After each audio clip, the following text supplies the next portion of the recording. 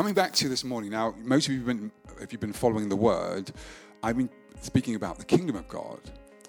And God has got this thing where he wants me to embed this for the very reason that it's one of the most important things you will ever need to understand about the kingdom and about God himself. And it's the work of the Holy Spirit. So this morning we're going to be speaking about kingdom warranty. That's the thing, but we won't go into that yet. Okay. All right. Well, we're there now. Thank you, Nixon. Nixon's still getting used to me. I'm still getting used to how to work with Nixon. He's the pro, and I'm just sort of getting used to all of this. But I'm used to just speaking rather than just having notes. So most of the times when I speak different places in the different countries, I just, I'm going, and then all of a sudden now I've got all these notes that I'm having to provide, and anyway, it's one of those things. So I'm just getting used to that. But I want to ask you a question this morning, okay? Right, we've been talking about the kingdom. Can anybody tell me the passage we have been basing our message on primarily? Anybody know what it is? Oh, okay, all right. No, don't worry. You're going to know now, okay? It's Romans 14, verse 17, okay? Now, I need you to memorize that, okay? Romans 14, verse 17. Now, I'm going to ask you another question. It talks about that the kingdom of God is not meat and drink and so on, but it is, and who can tell me what it is? Go to shout it out. You're reading it, Mr. Man. And you're in the Holy Ghost. Right, so can we say righteousness, peace, and joy, and where? In the Holy Ghost, right? So the kingdom of God is righteousness, peace, and joy in the Holy Ghost. Can we say it again? The kingdom of God is righteousness, peace, and joy in the Holy Ghost. Now, do you know why that is important? Because that's actually your home address. That is your home address. So if you don't know that, you can get lost. But anybody asks you where you live, you need to be able to give them the address. Tell them where it's taken from, and that the kingdom I live in is located with righteousness, peace, and joy in the Holy Ghost. Okay? And God really, or the Holy Spirit, has stopped me going into the details. So it's righteousness, peace, and joy, but the Holy Spirit is the location. And what he said to me is that over the years, we've gone after all the different aspects, the fruits, the this, or whatever it is. But if you're not actually in the location, then you're pillaging. So you have to make sure that you are dwelling in the location. So the Holy Spirit is the plot. So if you are building a house, you need to make sure that you have a plot in which it's going to be built. So your life in Christ is being built. The Bible tells us that God is building a house, and you are a part of that. But you have to know where it's located. Otherwise, you can be building your house illegally in another plot.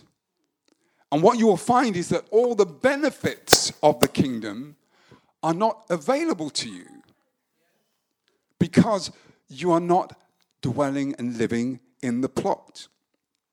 So the point here now is that when you understand the location, you now need to dwell in that location and begin to get used to what does the house look like that we are building on this plot. And when we begin to dwell there, then the Bible says the Holy Spirit, which guides us into all truth, will begin to instruct us as to what it looks like. And it becomes very unique for you, very unique for me. So while we are all on the same plot, my position my description, my role is very different to yours. Very different, but crucial. So what we're doing here, we're understanding that we must learn to dwell in the Spirit first. So we're not running off into the fruits, which is love, joy, peace, long-suffering, gentleness, goodness, faith, meekness, and temperance. We're not running into that. We have to make sure you stay home, that you dwell in the plot, that you walk in the Spirit.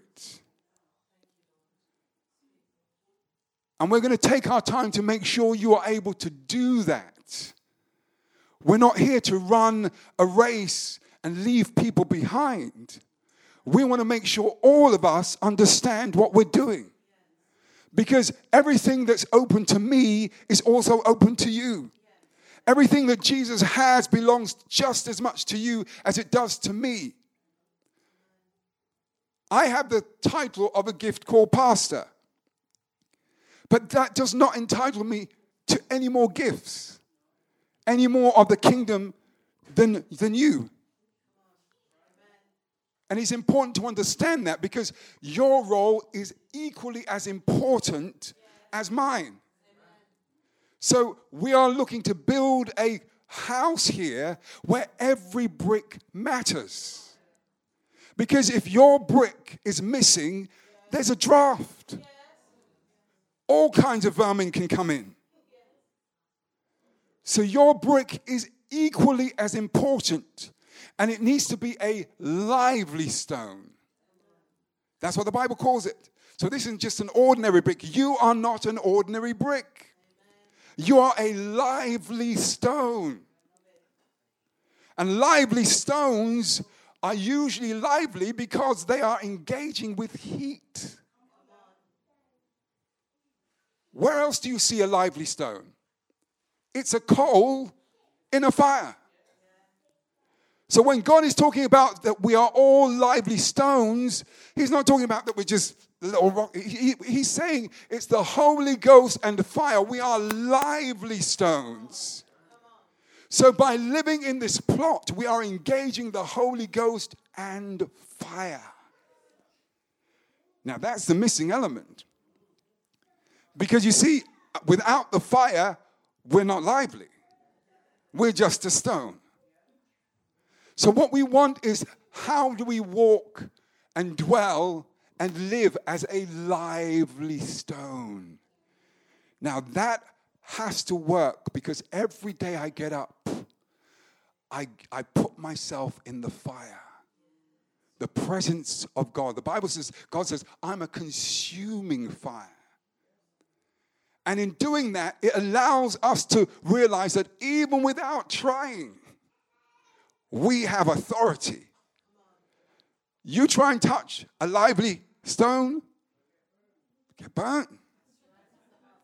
All right? Thank you. We are working too hard psychologically because we are not embedding ourselves spiritually. So this morning, we're going to be using my little analogy. But we're getting familiar with this now, right? Yeah. Now, this here, and you probably can't see it, there is a tea bag in here, right? But you can't see it, can you? And remember the previous messages I spoke about? That's what we want. We want you dwelling in the presence of God that we no longer see you, we see Christ. We know it's you, but we see Christ. Now, you can't actually see the tea bag, but can anybody tell me what the tea bag is actually doing in here? What is it doing? It's fermenting, yes, okay. Anything else? Strengthening, okay. Anything else? Is it dancing around? What is it doing? Settled. It's literally just, it's resting in the fluid. The tea bag doesn't brew itself. It's got all the flavor, all the ingredients. Everything it needs is in the bag. But until it encounters the water, it remains just leaves. But once it's in the bag, it doesn't dance around. It just rests. And the water, the liquid, is doing all the work. It is drawing out what is in the bag. So here, this fluid represents the Holy Spirit. This is the location. This is where we are living in Christ. In Him we live, move, and have our existence. Now, we're working too hard.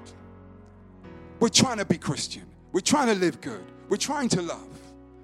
When what He's saying is, we've got to learn to rest, relax, and let the Holy Spirit draw it out.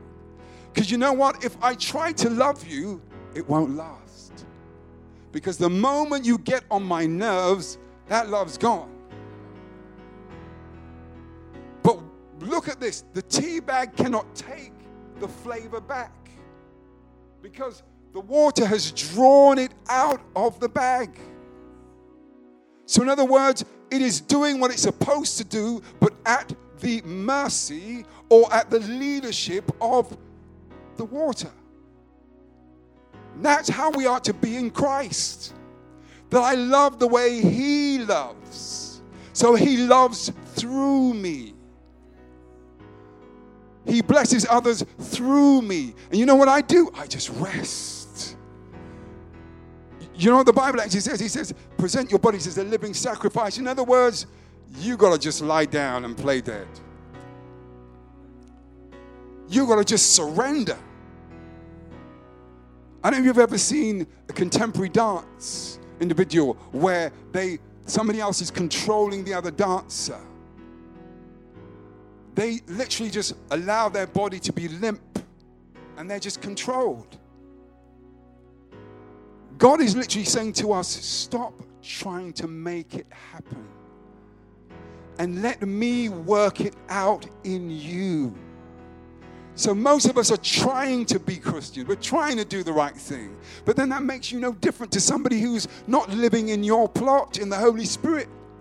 But when you let and rest in Him, you marinate in Him. Those of you who cook, you ever seen what happens when you marinate something?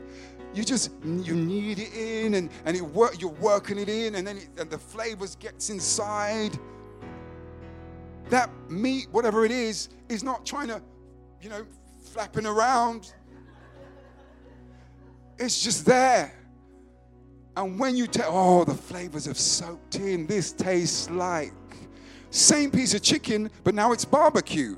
Tomorrow it's spicy and sweet. Same chicken. All because it's resting and picking up the flavor of what it's marinating in. The more you rest in the Holy Spirit, the more you look like Christ. The more you smell and taste like Christ. That's why the Bible says people can taste and see that the Lord is good. You have a flavor. Now, this is regular tea, but you might be green or mint.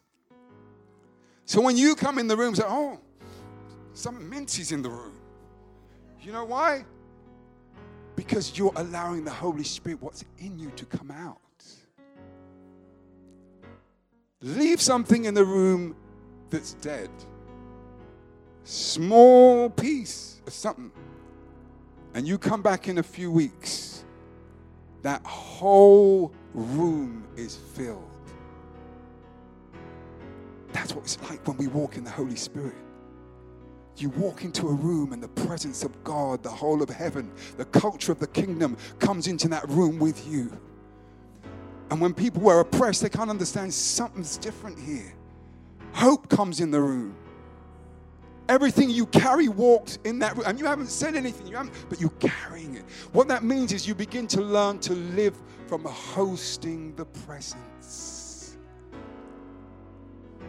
God is looking for people who will host the presence. We're going to be talking more about that. But what it means here, you've got to get used to fellowshipping with the Holy Spirit.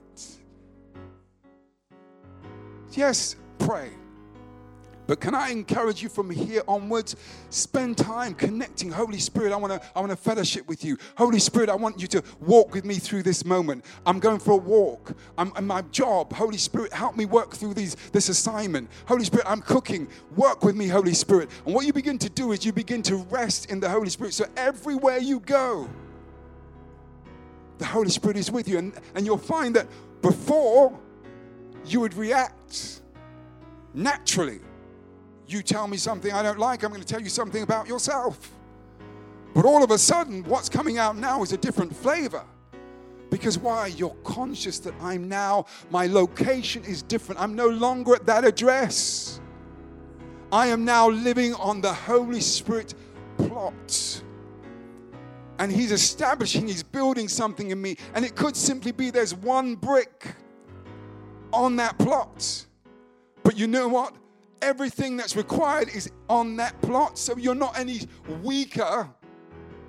You have the full strength of everything the Holy Spirit has. That's why you can find, the Bible says, a little child shall lead them. It's nothing to do with age. It's all about if you can surrender, if you can rest, the more you can rest in the Holy Spirit, the more authority of heaven you can command.